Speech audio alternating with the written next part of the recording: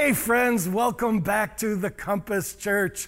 I miss you all so much and cannot wait till we someday are back together again, worshiping the Lord together. Oh, it's been tough, has it not? This pandemic has lasted so long and it's stretching some of us to the bare edge of what we can take. You know, a guy just mentioned in passing, this too shall pass. And that simple truth was so encouraging to me. We're gonna get through this. It's gonna be behind us one day. So let's hang in there. And in the meantime, it's so good to study beautiful truth, good news in the midst of hard times. And that's what this series, Tremors, is all about. It's a study of the subtle activity of God. Tremors.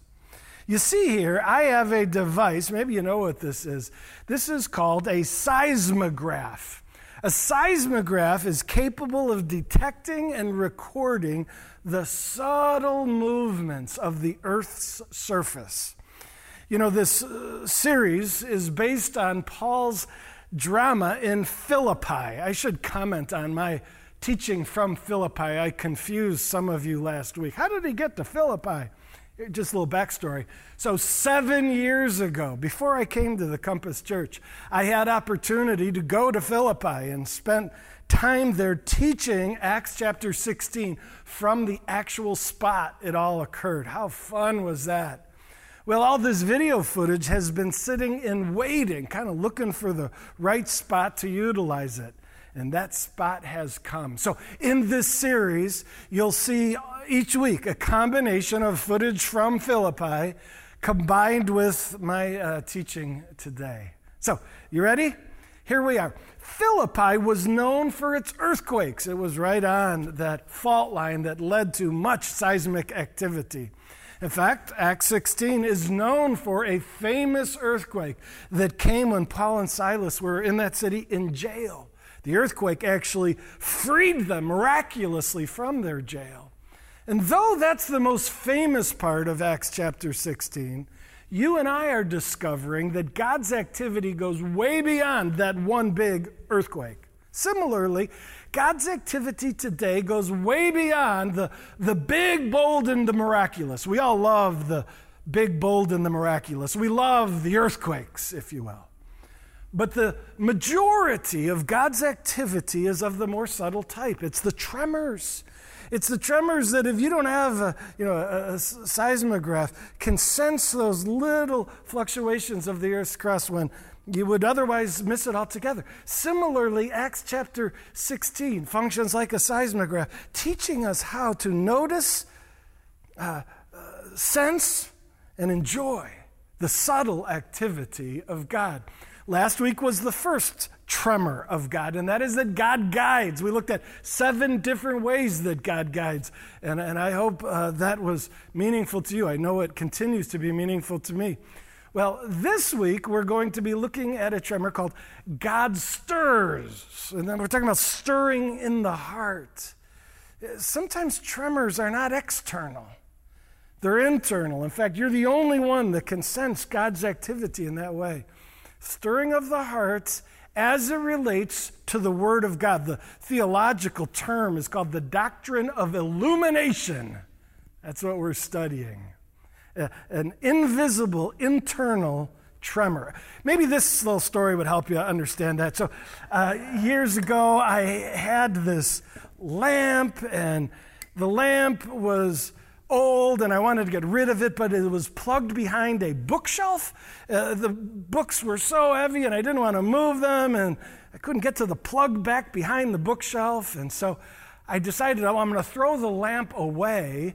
Why don't I just cut the cord and chuck it? So I grabbed some metal scissors and I grabbed the cord to cut. Some of you are a lot smarter than I. I was just about to cut it, and I'm like, whoa, that could have been bad. I could have electrified myself. And so I very wisely turned off the lamp and then cut the cord. Do you see the problem still? Some of you are like, that makes sense to me, Jeff. Hey, I'm not the brightest guy around the block. Well, here, you guess what happened. What do you think happened when I cut that cord? Some of you were like, I bet there were sparks. Oddly enough, there were no sparks. Others of you, I bet you felt it. Oh, did I feel it? Friends, I'm telling you, electricity went through my body. You looking at me, you didn't see anything other than telling that I feel something. Well, the doctrine of illumination is similar in regards to it being an internal movement of God, one that sometimes fills our whole body with energy and passion as God is speaking to us by His Spirit through His Word. Can't wait to study with you the doctrine of illumination. And to do so, we need to go to Philippi.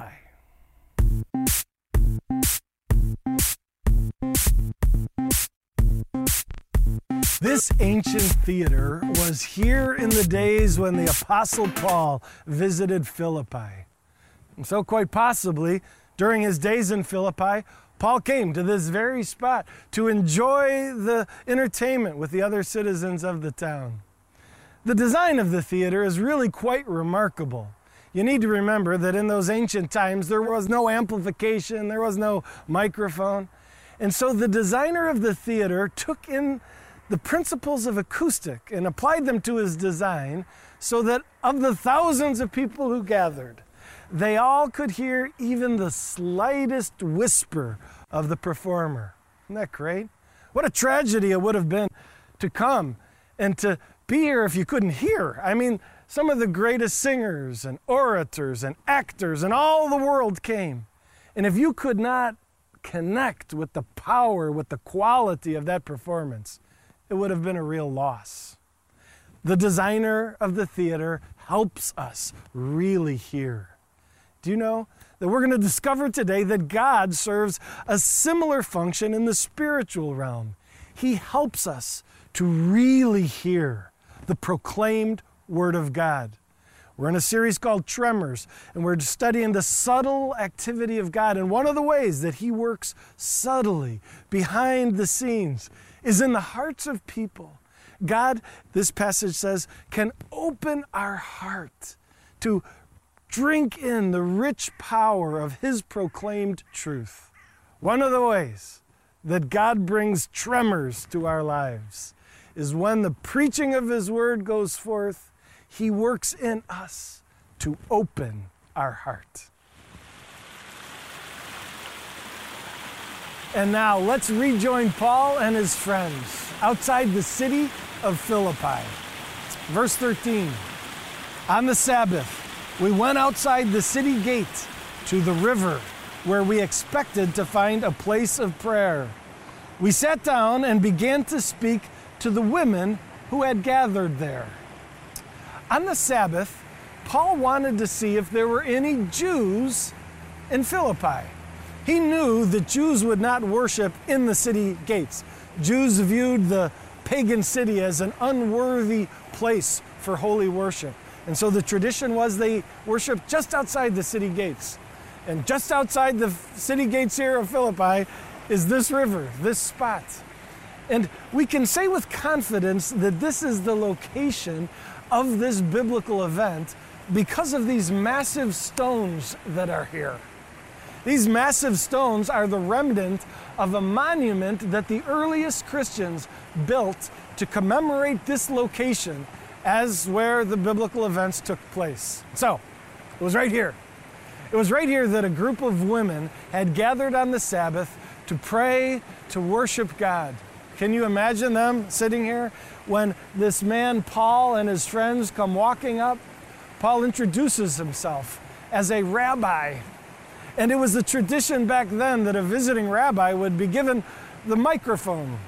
He would be given a chance to preach. And Paul did just that. He began to declare the Word of God and his own encounters with this Jesus Christ. And one of the women who was there to hear him was a woman by the name of Lydia. Verse 14 says, one of those listening was a woman from the city of Thyatira named Lydia, a dealer in purple cloth, and she was a worshiper of God. Let's talk about Lydia for a moment. We know she's not from Philippi originally. Thyatira is over in modern Turkey. So she lived there, but had traveled over the Aegean Sea into the land of Greece. Maybe it was her business that brought her here. We know she was a dealer in purple cloth. It's a big deal. Purple cloth was the most expensive clothing made. Only the richest of the rich could afford it. So Lydia was a successful businesswoman operating and selling to the most wealthy in the land. She also was a worshiper of God, and she had joined these ladies to pray and to encounter the living God. And it was Lydia who responded so powerfully to the message of Paul. When Paul started preaching, God started moving. Let's take a look at what that's described as.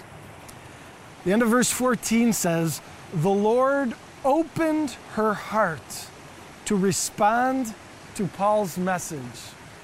One of the tremors of God, one of the ways he shows up, is that he moves in the heart of people in response to the Word of God. When I say response to the Word of God, that may be to preaching the Word of God, as in the case of Lydia, or in the case of us when we're at church. But that movement of the heart in response to the Word can also be when we're in personal Bible study. God started stirring, started opening. You interested to understand this tremor a little better? I like to just imagine what Lydia experienced in that sacred moment. She had come to that river hungry for God, hungry for any truth that would help her spiritually. And lo and behold, this stranger named Paul shows up. And boy, could Paul preach. What do you think he preached that day? You can bet it was the gospel message, the central truth of what Christ came to do. I imagine maybe it went like this. Paul said, "Ladies, we are all followers of the one true God, and we know from old that God has promised the coming of a Messiah, a rescuer, a Savior." And Paul said, "I'm here to tell you, he has come. His name is Jesus Christ, and he's different, better than what we expected." So many of us expected that the Savior would come to deliver us politically from the tyrant of Rome. Turns out his rescue plan was far bigger than any of us ever imagined.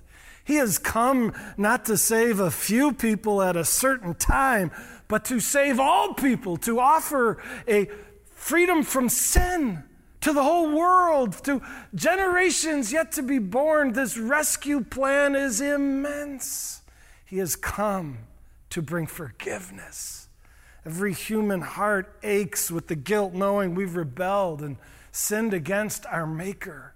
Well, this Christ, this Jesus, this Messiah, he has come to bring forgiveness and reconciliation with God. Can you imagine Lydia just saying, "Tell me more"?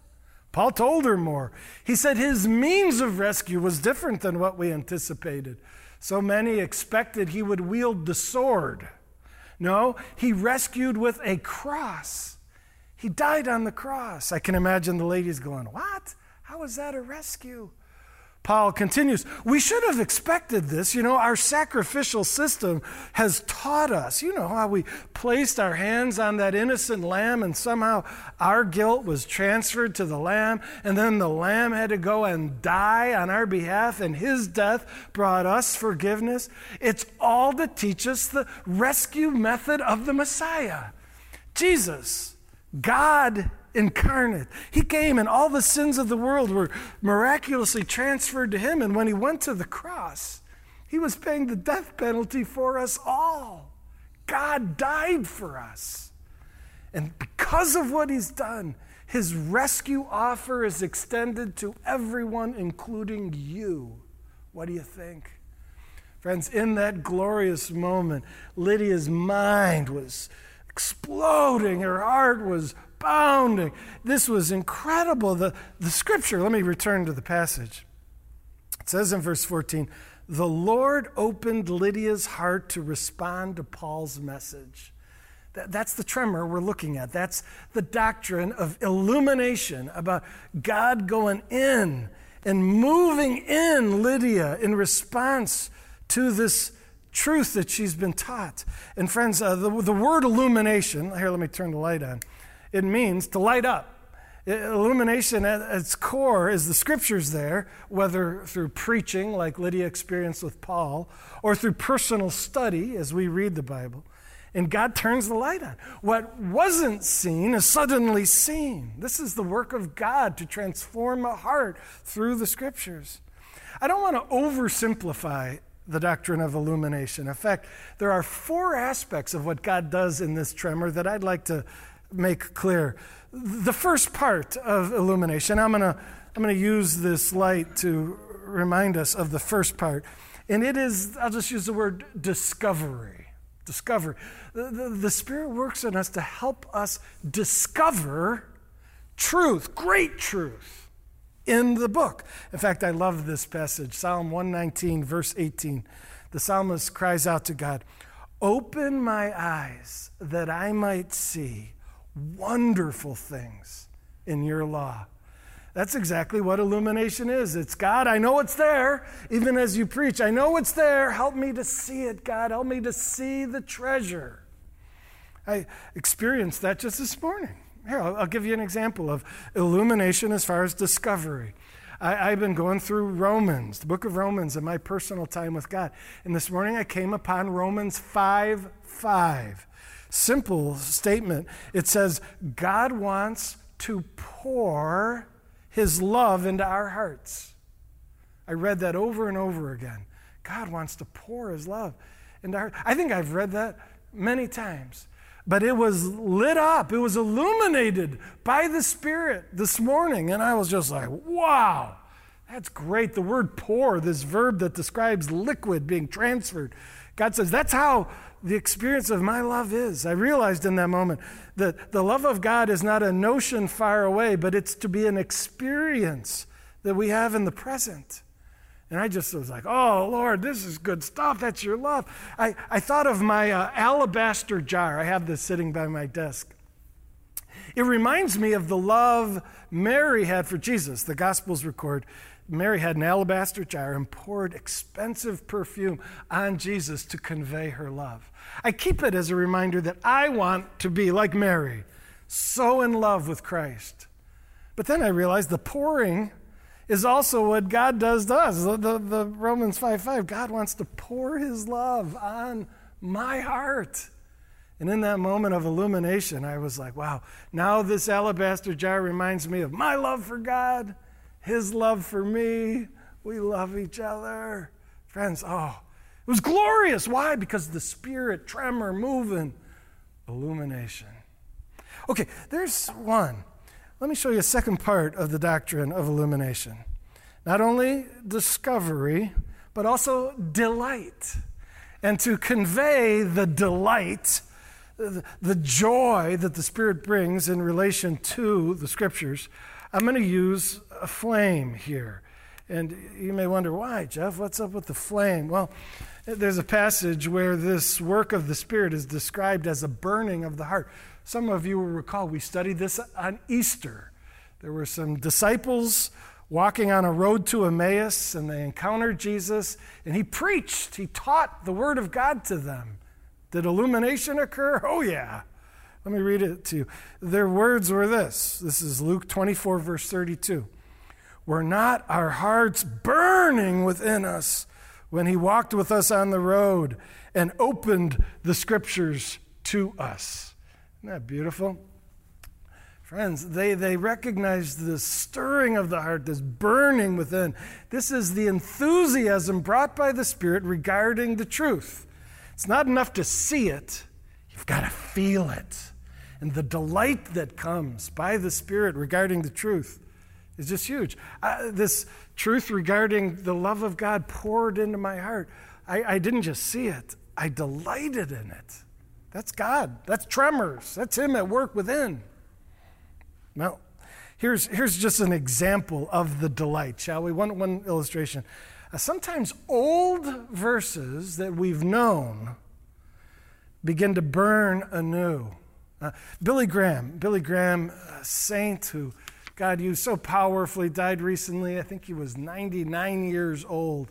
Studied the scriptures for the better part of a century. And Billy said this. He said, almost every time I read an old familiar passage, I see something new. Things I have known intellectually for years suddenly come alive to me in their fuller significance, almost miraculously. Can't you imagine Billy reading these familiar passages? But he says, I knew them up here, but now they're burning. My heart burns with delight and celebration. That emotional stir, that's part of illumination. That's part of the tremor of God. Here's another.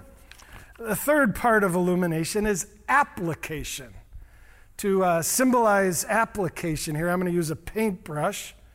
You know, a paintbrush applies. If it's good to have paint in a bucket, it's much better to have it on the wall, right? It takes what's good, but it applies it to where it's needed.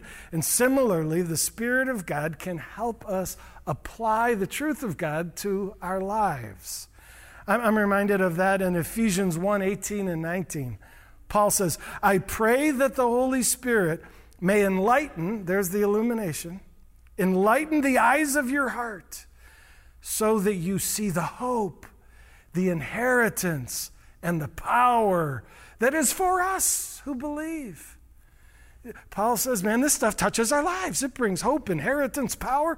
Do you realize how this stuff intersects our daily life and changes the way we talk and the way we walk and the way we think? And that's one of the great works of the Holy Spirit. As we read Scripture, we say, Lord, I want it to apply to my daily life. And God will stir and show you how it does just that. One more aspect of illumination, and that is recollection. Recollection, that's remembering. And to illustrate this, I have a pillbox. This is mine. I'm officially a part of the old man club. I cannot remember if I took my medicine or not. And by having them laid out in different days, I can look and say, oh yeah, I didn't take it yet. We all struggle to remember, and the Holy Spirit can help us regarding Scripture. We can remember Scripture, recollection. Here in John 14, verse 26, Jesus said to his disciples, the Holy Spirit will remind you of everything I have said. Christ is saying, look, guys, after I've gone to be with the Father, the Spirit of God will come, and one of the things he will do is remind you of my teaching. Now, this was really necessary for the apostles who were going to need to write down Christ's teaching in our Gospels. They needed that remembering help. But we do too. We need throughout our day to be reminded of what God is trying to bring to us in a transformative way. Just as I was driving my car today, I started thinking again about that love of God being poured into my heart. The Lord reminded me of that great truth I had seen and felt and applied, and now I'm being reminded of. This is the work of God. This is the doctrine of illumination. And friends, we need to sense this tremor, lean into it, enjoy it, and be changed by it. We're at a beautiful outdoor sanctuary built by modern Christians. They actually diverted part of the river so that it flows through a baptismal pool, so that Christians today can be baptized in the same water that Lydia was baptized in. Yes, Lydia was baptized at this location. Let's read. Verse 15. When Lydia and the members of her household were baptized, she invited us to her home. If you consider me a believer in the Lord, she said, come and stay at my house. And she persuaded us. Lydia was a woman on fire. God's work in her heart was so effective that we see the passion demonstrated here. First of all, she persuaded Paul and his companions to stay at her house. The implication is that at first they said, no, we don't need to do that. And she said, do you consider me a believer? Yes. then come to my house. She's on fire. Look at her passion demonstrated in getting baptized. Not only did she receive Jesus, but at that moment, she said, what do you do to celebrate this new faith? Paul described baptism. She said, let's do it. Now? Now. And she got into that water. Lydia was changed. Folks, when we look to be opened in our heart to God's word, we're not looking for a high. We're not looking for a buzz, a little thrill. We're looking to be changed.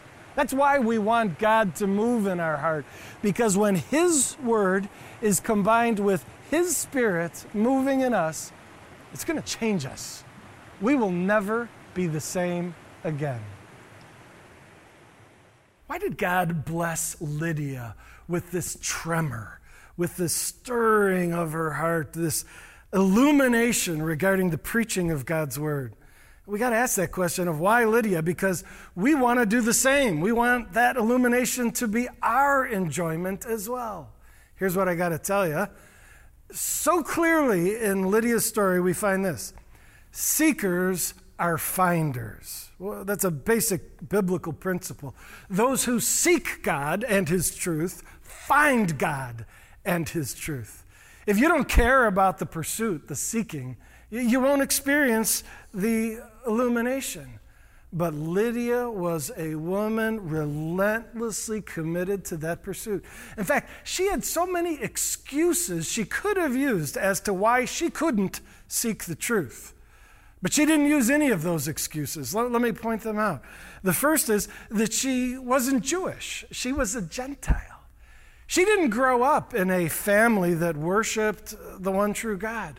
And she could have said, listen, I know there are those religious types, those Jews, but I'm not one of them. It's just not how I roll.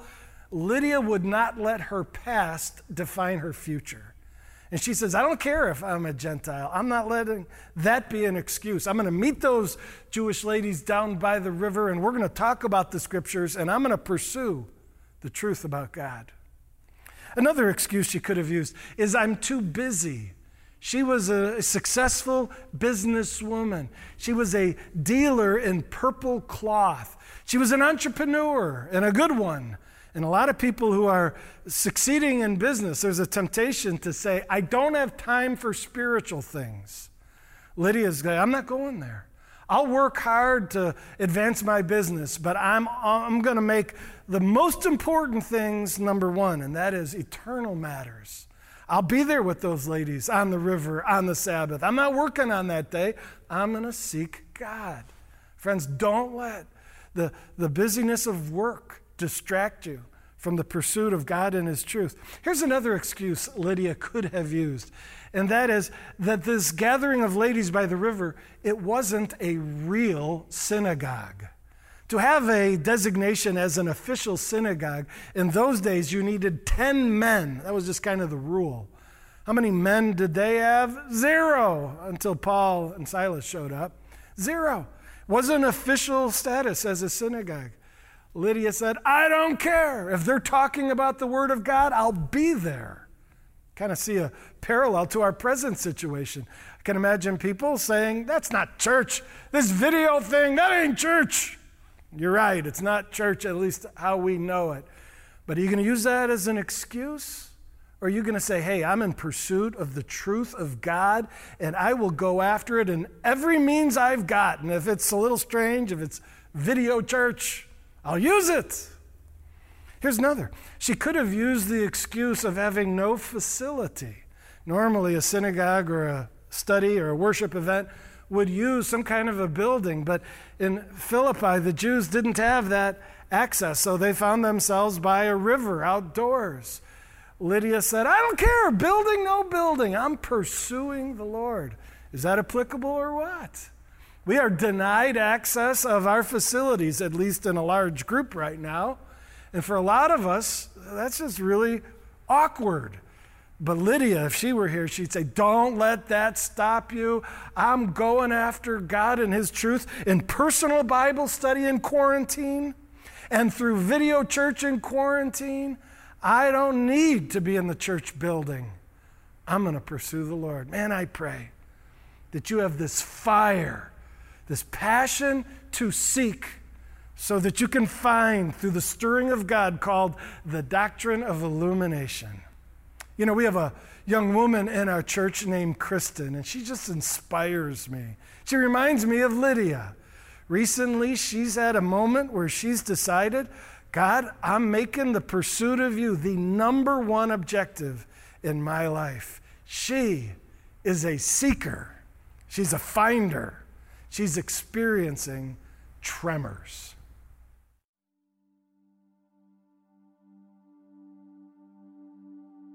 So I grew up my whole life going to church, youth group, Sunday school, you name it, I was there. And I continued to do that throughout high school. The last few years, kind of my junior and senior year of high school, I didn't really care as much. I kind of stopped pursuing a relationship. I was still going, but I didn't really get anything out of it because I didn't want to get anything out of it. And I just kind of wanted to be able to do my own thing and not have to think about whether this was what God was wanting me to be doing. And then that kind of continued my freshman and sophomore year of college, you know, independence, trying new things, definitely was not listening to what God wanted me to be doing.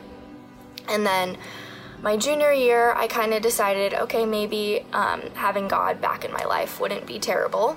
So I started looking for churches again around campus to try to start pursuing him that way. And then that kind of continued on throughout the beginning of my senior year. And then in 2020, I kind of decided, you know what, I don't want to do it halfway. Either I'm going to do it fully or I'm not going to do it at all. So I obviously wanted to do it fully. So I tried to start pursuing him more in ways that I thought I could do that. So I started reading my Bible every day, which was something that I wasn't doing. Started journaling, which was something that I hadn't been doing before. And I started praying a lot more than I had before, just kind of trying to seek him more. And then I was attending the Compass Church online because I didn't really find a church around campus that I loved. So I would just log on every weekend and watch the messages that were posted on the website. And that was kind of how I was trying to pursue God. And then last week I was in the bathroom getting ready for bed and I was praying. I just have been super overwhelmed lately with my senior year of college ending early and me getting thrown into the adult world. I have no clue what I'm doing and everything that's going on in the world. I was just kind of like, I don't know what is going to happen after this, but I like to be in control and I'm like super not in control right now. So I was just kind of praying about that. And I just like, all of a sudden as I was praying, I just like felt like this presence in the bathroom with me, and I knew that it was God, and I just like felt this immediate peace in my heart about everything that I had been praying about. I just kind of felt him like putting his hand on my shoulder saying like, you know what, it's okay, like I have the most amazing plan for you and you are going to see that sooner or later, soon enough. And I just like, I didn't even know, like it was just so emotional. I put on my Shuffle K-Love playlist on Spotify, and the first song that came on is my favorite worship song, Come to the Altar. And I was like, okay, God, yep, you're definitely here with me right now. And I started crying, and it was just like so amazing. It was such an amazing experience. And I just like, I don't know why he decided to give me that experience, but I'm so thankful that he did, because now I'm just feeling so much more connected. Even in the past week, I'm reading my Bible, I'm feeling more connected in that way. When I'm journaling, I'm feeling just changes in the way that I'm journaling, the way I'm praying. I texted my mom that I want to get baptized and I want to fully dedicate myself to him and make a proclamation of that. And I'm so excited because I feel like this experience has been a turning point in my relationship with Christ. And I'm so excited to have him at the center of my life. And I can't wait to see what his plan is for me in the future.